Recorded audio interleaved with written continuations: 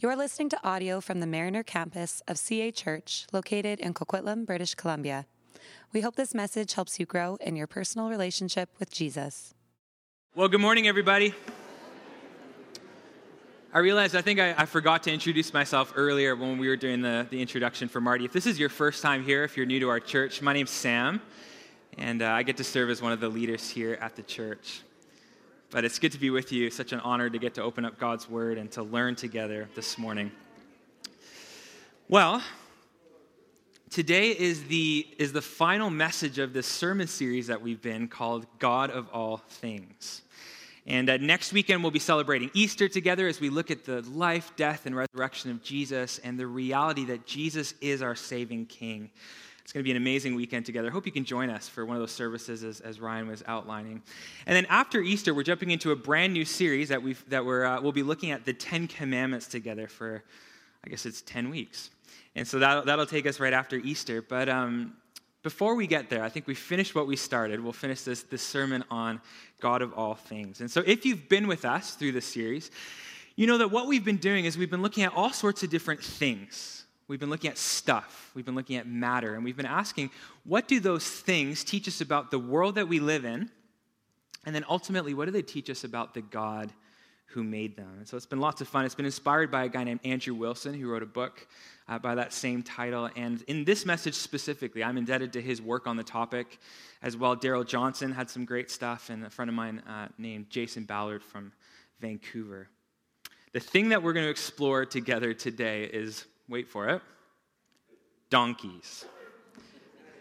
So if you have a Bible, would you turn with me to Luke chapter 19, starting in verse 29. This is a section of scripture that has been referred to as the triumphal entry. It's a beautiful and in a lot of ways a classic Palm Sunday message.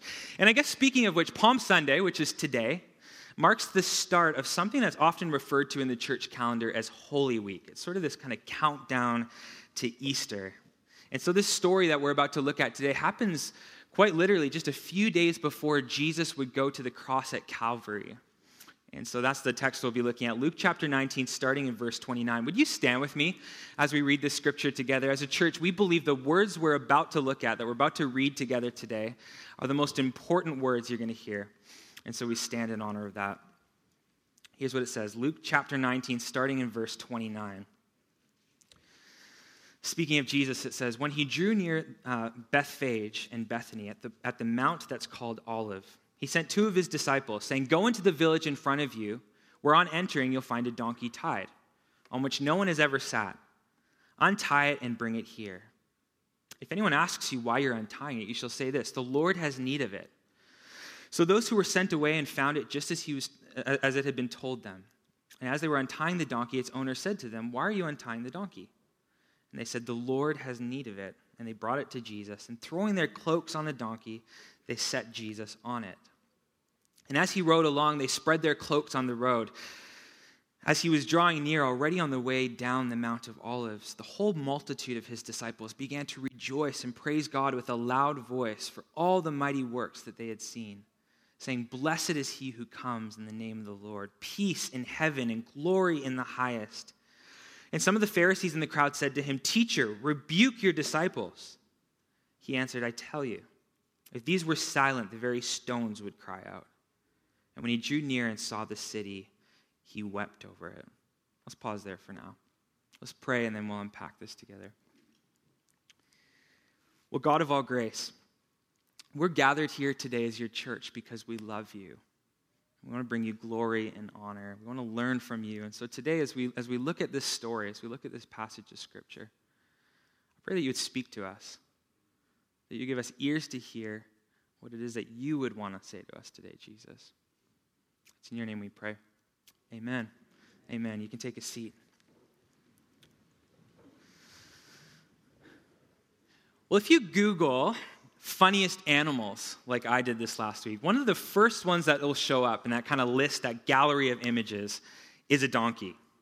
And despite all the different animal options that are available, and there's a lot of funny animals, I wasn't super surprised to find that the donkey was among the top on the list. And I was actually really happy that it was, because it helped me to make this point.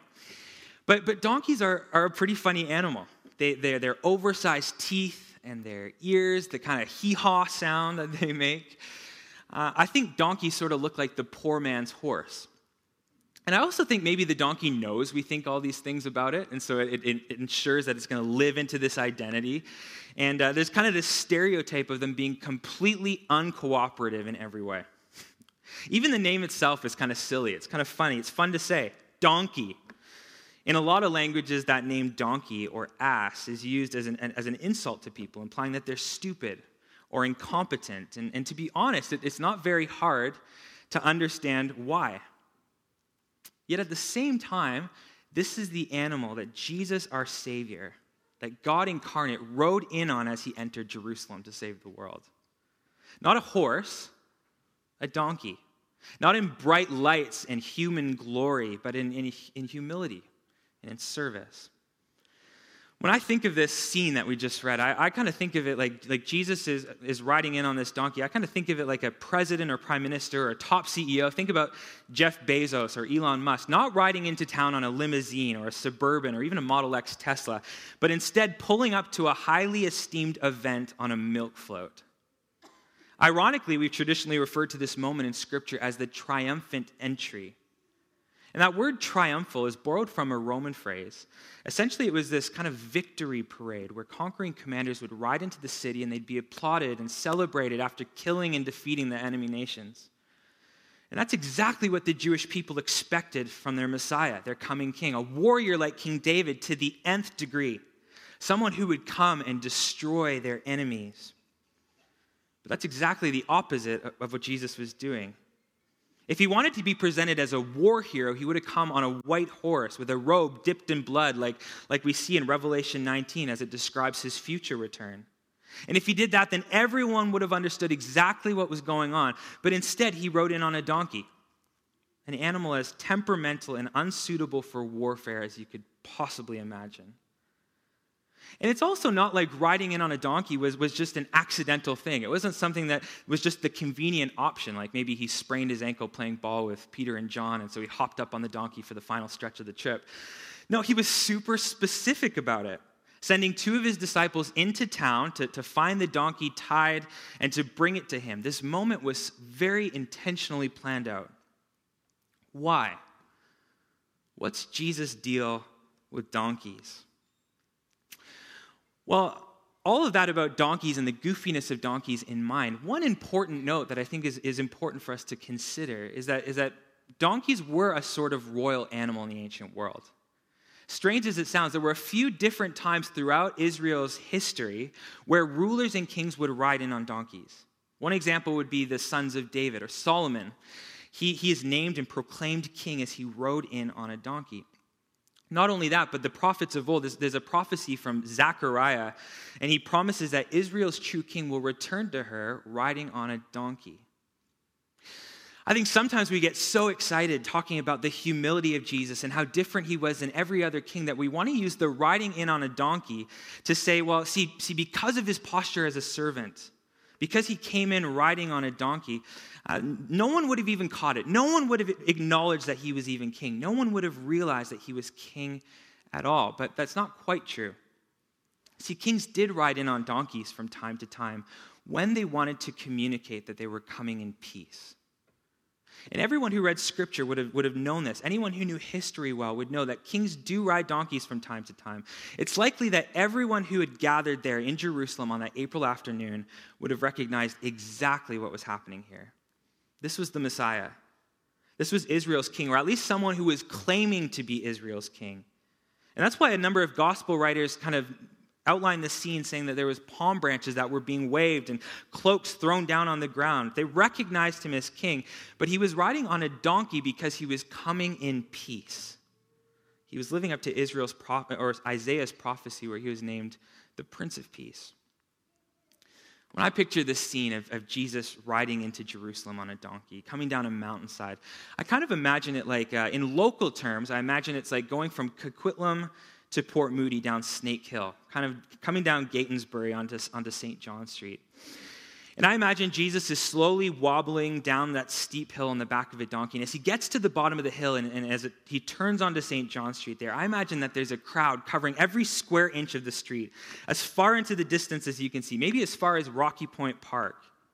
And as Jesus rides in, they're clearing the way and they're laying down their jackets and cardigans and picnic blankets.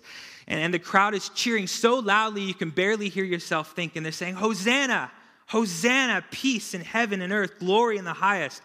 What a scene it must have been.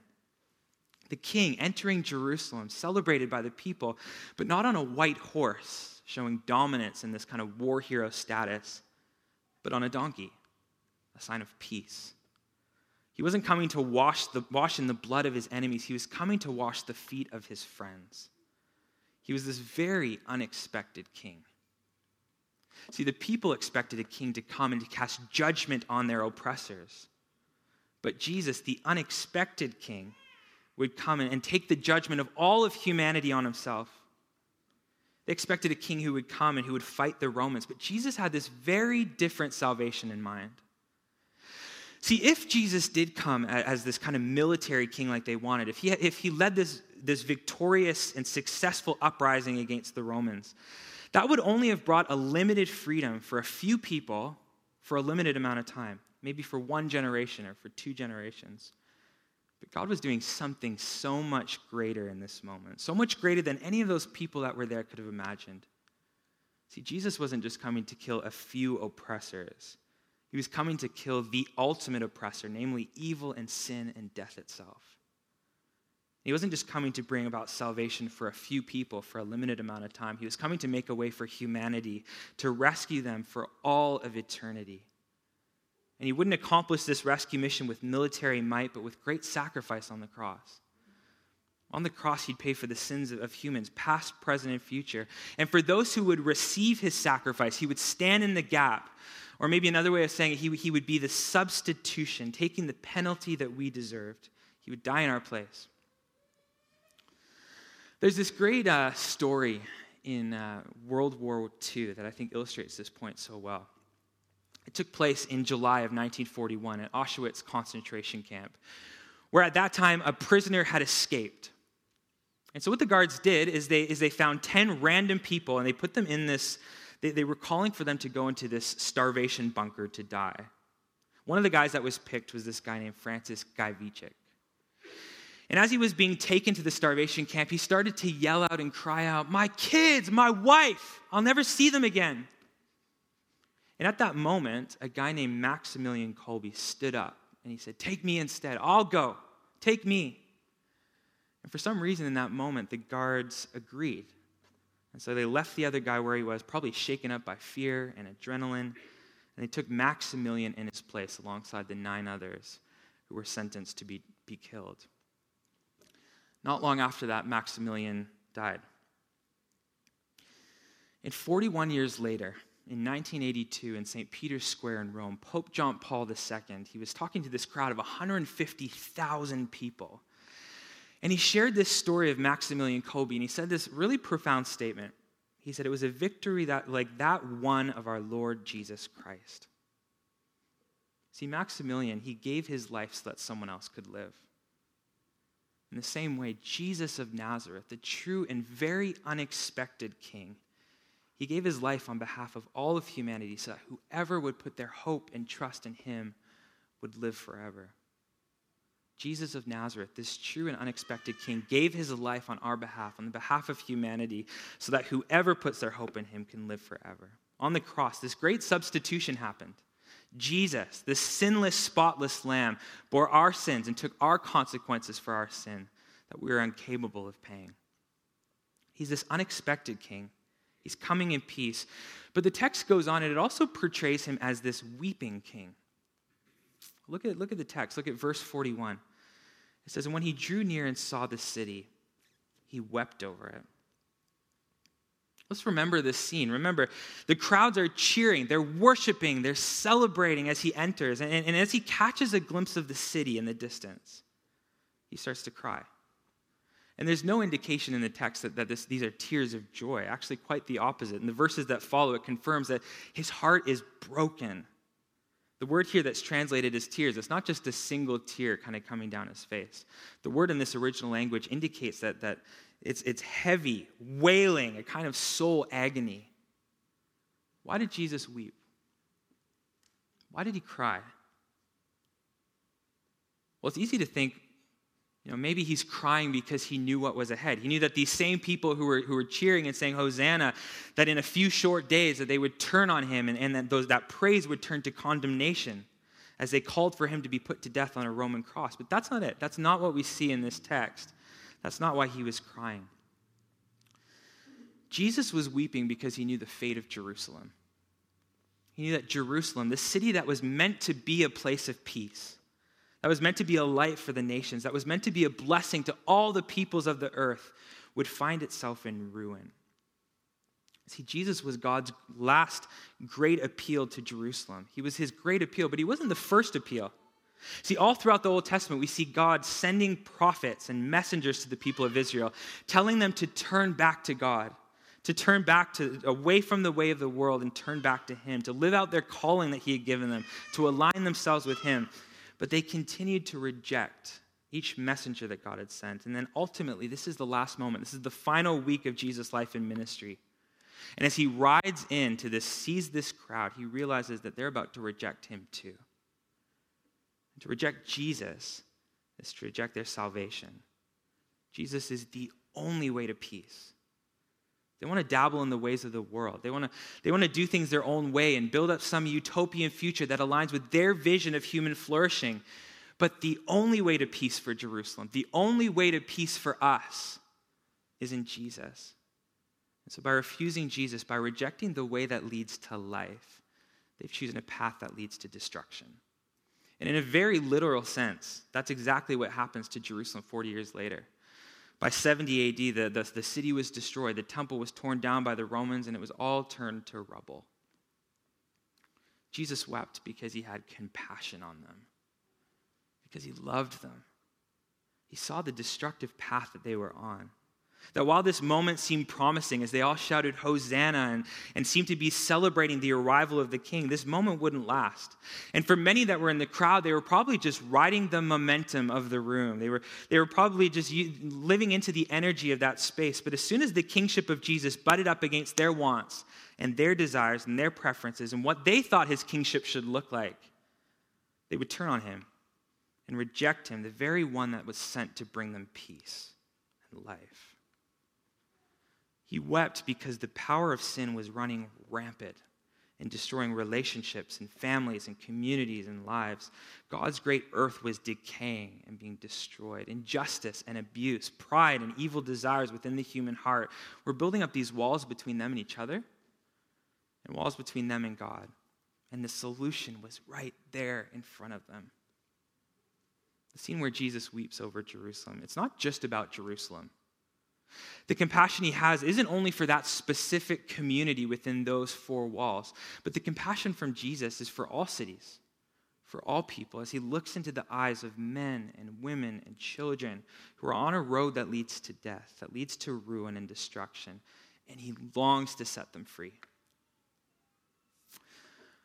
I wonder if we share Jesus' heart for our city.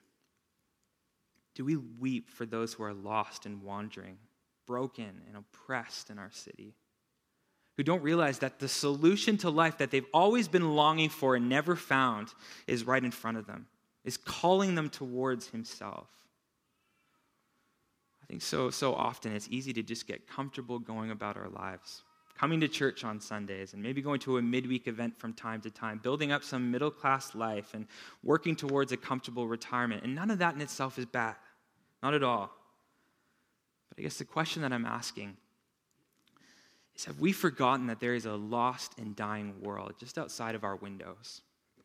There are people who are hopeless and wandering and completely missing the only thing that can truly bring them peace. One pastor that I heard on a podcast recently said that as pastors and leaders, that we don't have any business leading a church in a city if we don't weep for that city. If we don't weep for the city that we've been called to, if our hearts aren't broken for the people outside our church walls. And this week I've been so deeply challenged by this. As I've been walking and praying, I felt this new sense of desire and hunger to see our city reached with the gospel. That we would see homes and office buildings and neighborhoods so deeply affected by Jesus and his way and the presence of Jesus that we would see great renewal and revival happen among us. See, I don't know about you, but when I look at the state of our world, the state of our society, things are looking really bleak. They're not looking good with war and disunity and fractured relationships and oppressive government systems and racism, and the list goes on and on. And I don't say that to be all doom and gloom, but I do say it to help us kind of pop the bubble that we so easily live in, where we forget that without Jesus, our neighbors and our friends and our family members are headed on a path that doesn't lead to anything good. Jesus wept because he had compassion. So I think first and foremost, if we're to embody this compassion that Jesus has for our city, it starts with prayer. It starts with us asking God to move first in our own hearts, to give us a desire and a hunger, but then to break into our neighborhoods and our condos and office buildings and coffee shops, that his kingdom would come on earth as it is in heaven, that the peace of Christ, that the peace of our triumphant King would reign in every home across our city. It starts with prayer. Your kingdom come, your will be done on earth as it is in heaven. So it starts with prayer, and then I think it also requires action. See, God invites us as church to join him in bringing peace to our world. Through the power of the Holy Spirit, we are his peacemaking vehicles, bringing peace to a world that's in chaos and ruin. I love the way that Eugene Peterson paraphrased Romans 10:14-17. He said it like this. He said, "But how can people call for help if they don't know who to trust? And how can they know who to trust if they haven't heard of the one who can be trusted? And how can they hear if no one tells them? And how is anyone going to tell them unless someone is sent to do it?" That's why Scripture exclaims, "A sight to take your breath away. Grand processions of people telling all the good things that God has done." But not everyone's ready for this, ready to see and hear and act. Isaiah asks what we all ask at one time or another. Does anyone care, God? Is anyone listening and believing a word of it? The point is, before you trust, you have to listen. But unless Christ's word is preached, there's nothing to listen to. And I'll say this, when he says preaching in that text, he's not talking primarily about this, about the 20 to 30 minute monologue type message that we share on Sunday mornings. I think it includes this, but what Paul's referring to in that text is this declaration of Jesus and his kingship in our everyday lives. And that's certainly not something that's reserved for pastors or for paid ministry staff. This is a responsibility of every follower of Jesus to share of the goodness and the faithfulness of God in our lives, to share about this king who brings peace to a world that's in chaos. So as we close, and as we start this Holy Week and prepare our hearts for Easter, maybe a really simple application of this text is just praying and asking God, what does it look like to be a bearer of peace in our homes and in our neighborhoods and workplaces? What does it look like to be a carrier of his peace, that same peace that Jesus comes in, the reconciliation that he promises? Who might the Lord be placing on your heart? And maybe it's to invite over for dinner or to take out for coffee. What would it look like not to add chaos to the world, but to bring the shalom of God wherever we go? Maybe in very simple terms, it's asking the question, who could I just invite, like Ryan was saying earlier, who could I invite to Easter next weekend? Easter is one of the very few times in the year, maybe it's Christmas and Easter, where people who don't normally go to church are more open to coming to church than any other time of the year. Maybe it's inviting someone, taking a risk and just saying, would you come along with me? Or maybe it is Alpha, sitting around a table and talking about faith, but inviting family members and coworkers and neighbors to engage in conversations about this Jesus who has changed our lives.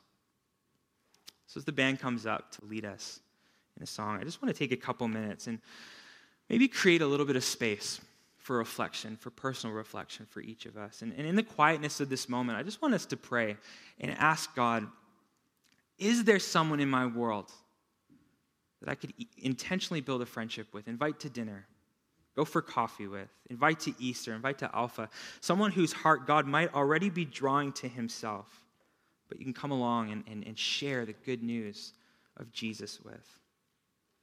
Let's just take a couple of moments and pray. If there's someone he would ask us to bring his peace and shalom to.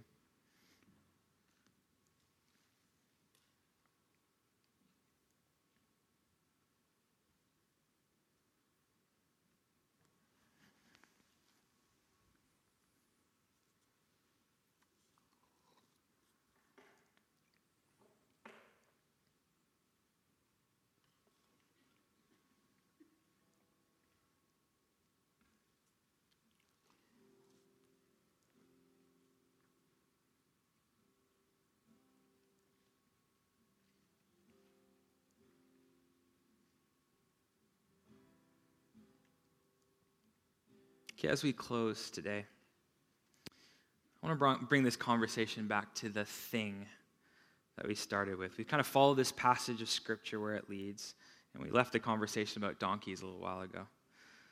But in this text, Luke 19, Jesus is described riding this donkey, and it points to him coming in peace. On Palm Sunday, Jesus, our King, comes riding on a donkey. He comes in peace. In a few short days, he's going to go to the cross. And he'll die a death in our place. He'll rise again, bringing life and life to the fullest. Thanks for listening to this message. If you've been listening to our sermons, but you're not a part of a church community, we would love to have you join us. You can go to cachurch.ca to find out more about getting involved in the life and mission of CA Church.